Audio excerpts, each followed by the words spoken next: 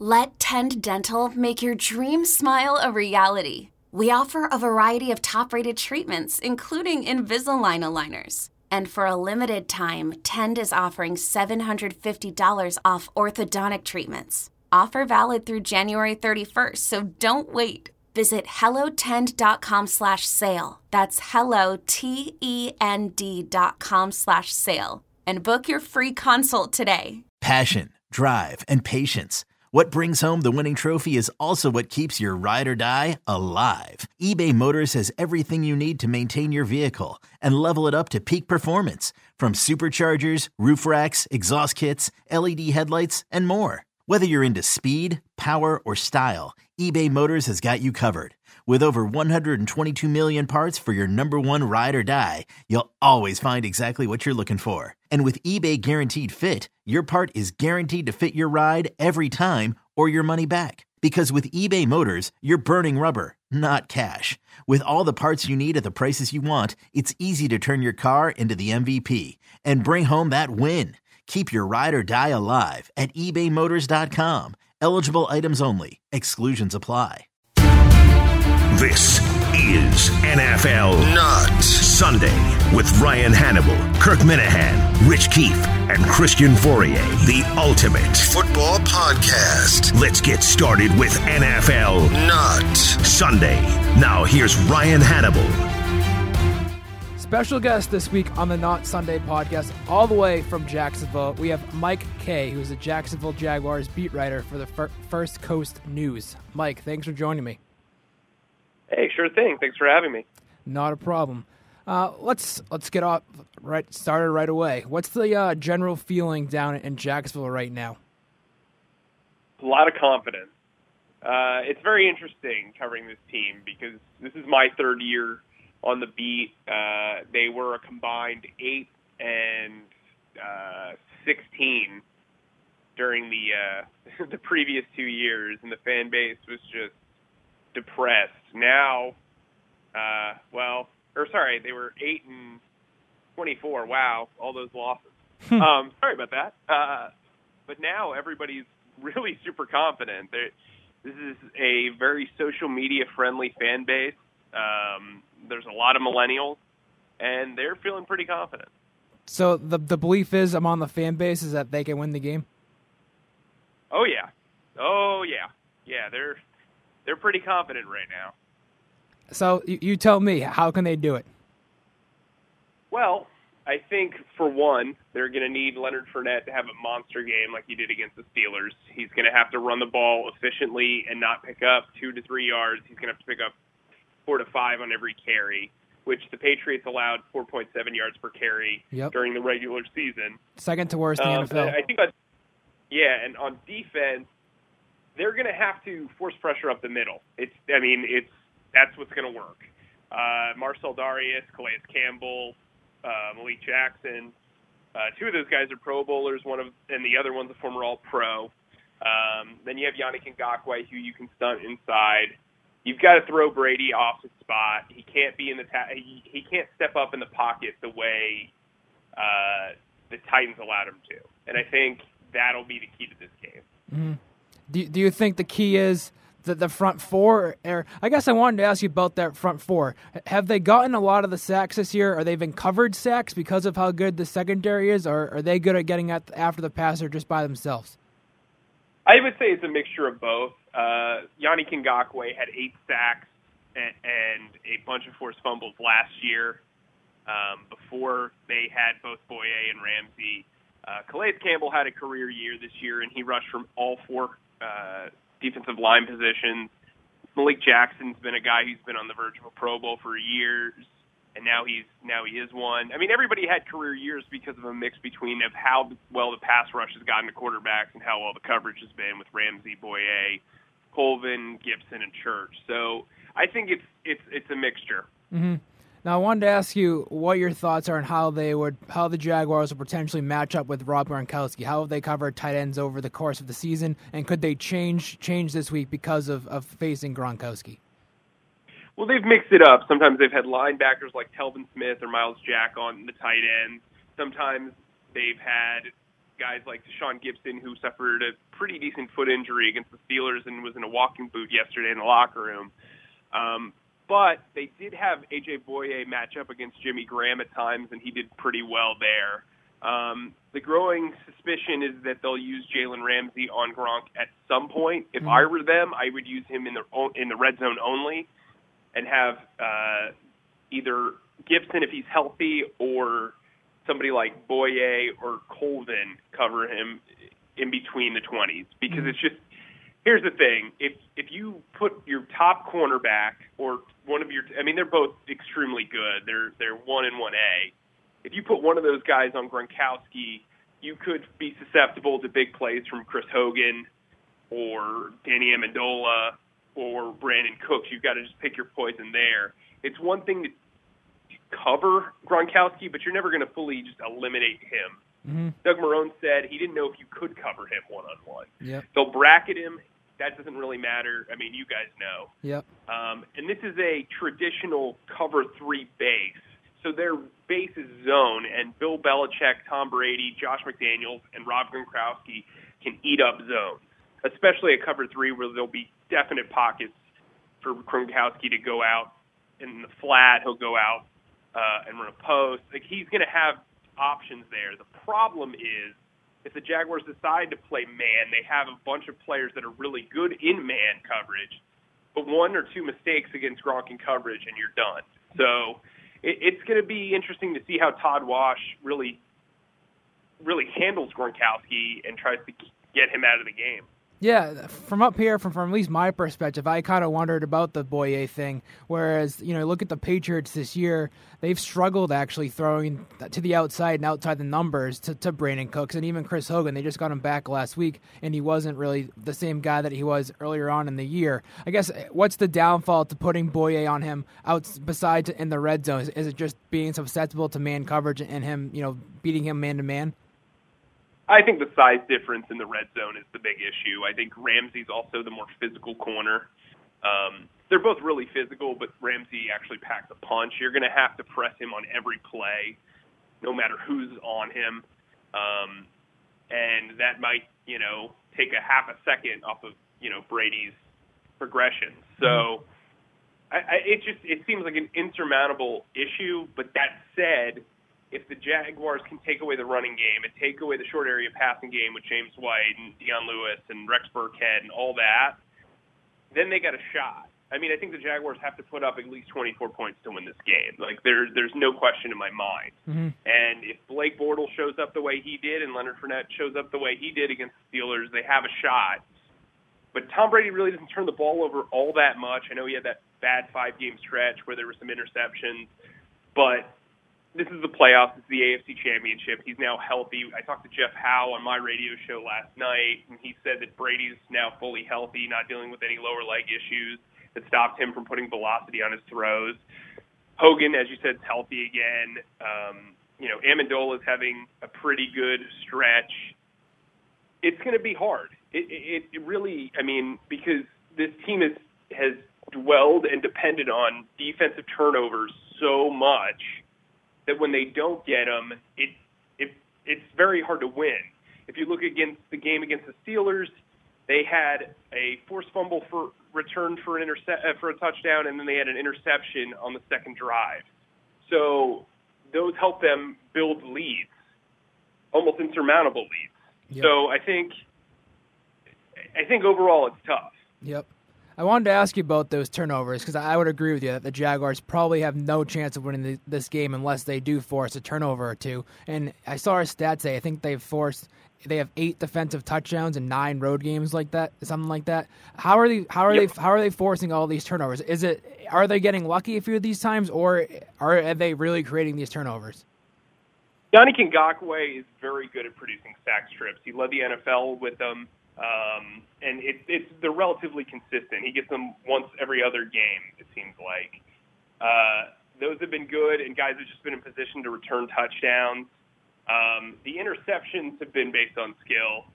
The thing you have to worry about is, while Telvin Smith isn't the best in coverage, he is one of the most opportunistic linebackers you'll ever see.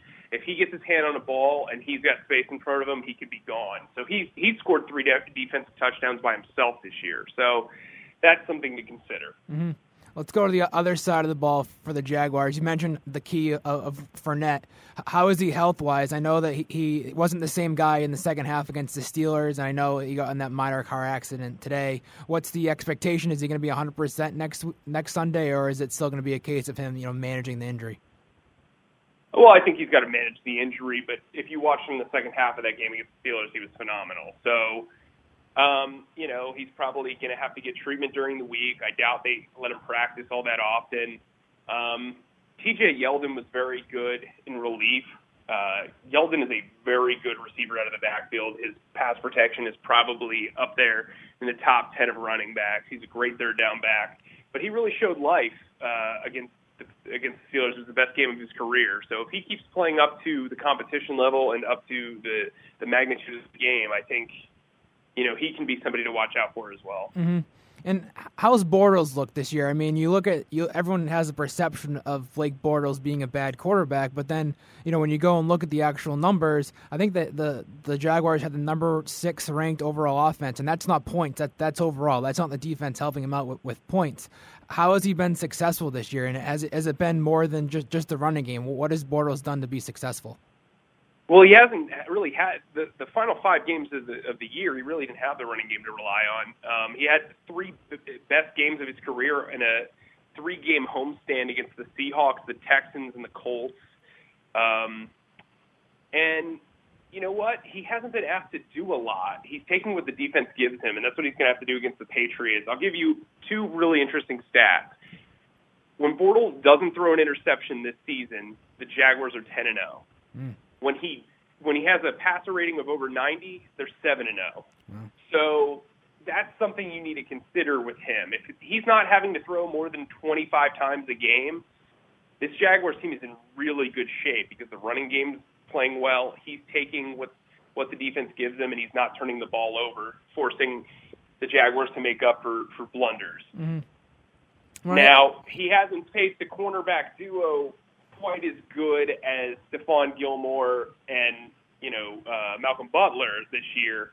He also hasn't really faced a lot of really good free safeties. He played against Earl Thomas, which he was fine against, but I think Devin McCourty is a whole different animal. So it'll be interesting to see how he handles this coverage unit. Mm-hmm. What's the perception of him in Jacksonville? Is he a fan favorite? Well, I think people like him a lot as a person. His personality is very interesting. I will tell you, writers love him because he's a great quote, and he handles criticism extremely well.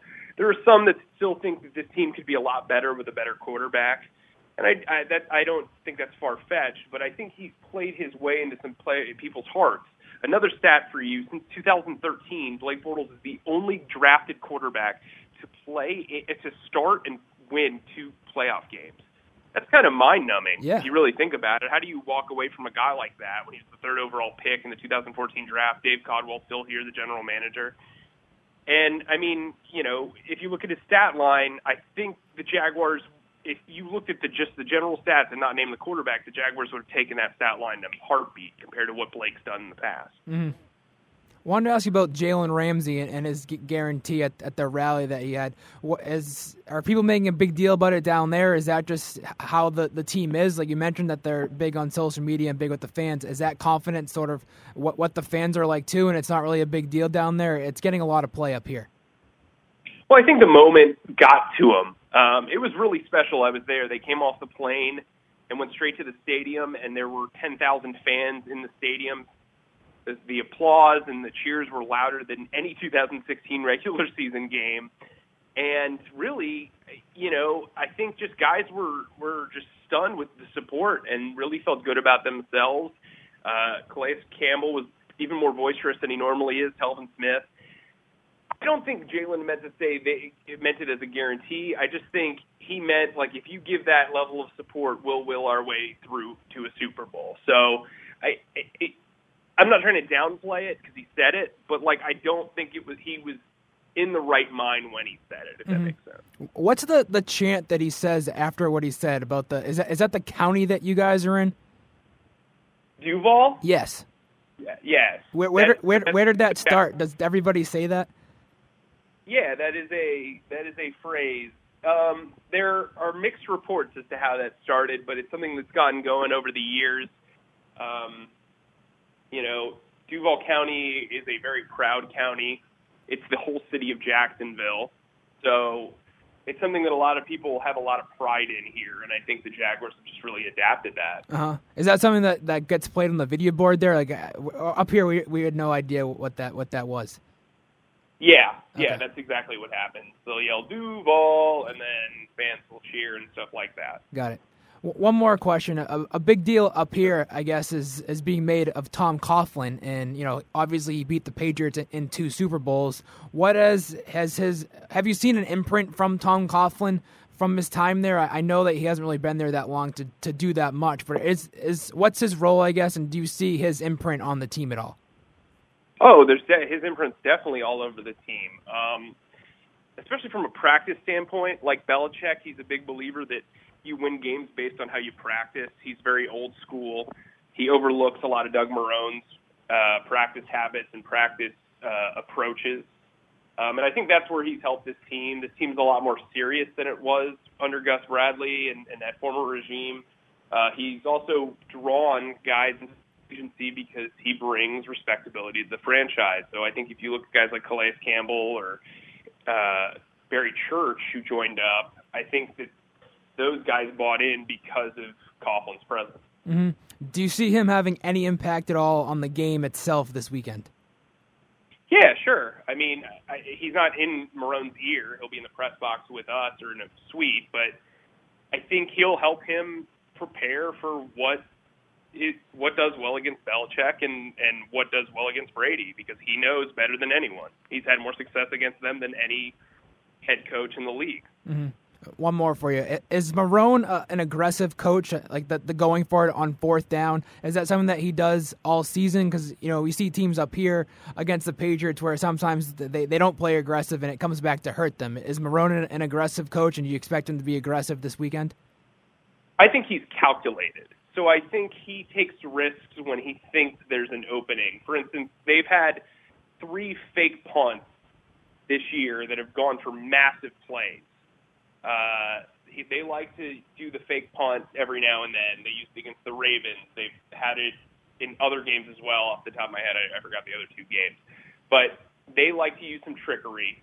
And he's down for going for it on 4th and 1. I think it's just he needs to weigh the odds and if it's manageable or not. But he has the utmost confidence in his team, his coaches, and I think he's comfortable with where he's at with this team. That said, though, he did tell me the other day that he thought that Gillette Stadium was the toughest place to play in the league. Not because of the fans, but because of how well the Brady-Belichick connection is done there. The Jaguars have never beaten the Patriots at Gillette Stadium. They're 0-5. They own a 1-10 record all time against the Patriots. So he's got some facts to back up how tough that is. Yep. Too early, I think, to make an official game prediction, but do you have any sense as to how the game's going to go? Do you expect a close game that comes down to the end? Oh, yeah. This whole 9-point underdog thing is absolutely unreal to me. Yep. I think this is going to be a 1 to 3 point game. I could be talked down from it, but right now I feel really good about the Jaguars 24-23. That would be what I would go with. I just think this defense is super fast. They have multiple ways to get at you. And I think Bortles is a streaky guy, and now he's on a pretty nice streak. So we'll see. I think if Patriots fans are feeling uber confident, maybe they should scale it back a little bit. I think the same can be said for Jaguars fans. I think this is a toss-up game. And if anything, the Patriots have all the historical advantages, but the Jaguars have been squashing, bad franchise marks all year. So it'll be interesting to see. Yep. Really appreciate your time. Are you coming up here for the game? I will be there. Yep. Awesome. Looking forward to it. Should be a good atmosphere. Thanks again for your time. And where can fans find your work? Sure. FirstCoastNews.com in the sports page. And then you can also follow me on Twitter at Mike_E_KAYE. Perfect. Thanks a lot. We'll see you up here this weekend. Sounds good. Yo, Trey. Kevin, what's up, man? You know, I've been thinking, what would have happened if the NBA never vetoes the Chris Paul trade to the Lakers and we get CP3 in the same backcourt as Kobe in LA? Well, you get a very happy Jack Nicholson for sure. And the Lakers probably win a bunch more championships. CP3 finally gets a ring or 2 or 3, and the Kardashian empire is forever altered. What did you just say? Hey, everybody, I'm Trey Wingo. And I'm Kevin Frazier, and we're teaming up on a new weekly sports podcast from Wondery, Alternate Routes. As former SportsCenter anchors and current sports obsessives, we're consumed by all the what-if questions that make being a sports fan so excruciatingly fun. If you're like us, then you also live and die on the fallout from every drop pass. Or play call. Each week on Alternate Routes, we'll take a flashpoint in sports, break down what actually happened, then explore every alternate scenario and the ripple effects it would have caused. Follow Alternate Routes on the Wondery app or wherever you get your podcasts. You can listen early and ad-free right now by joining Wondery Plus.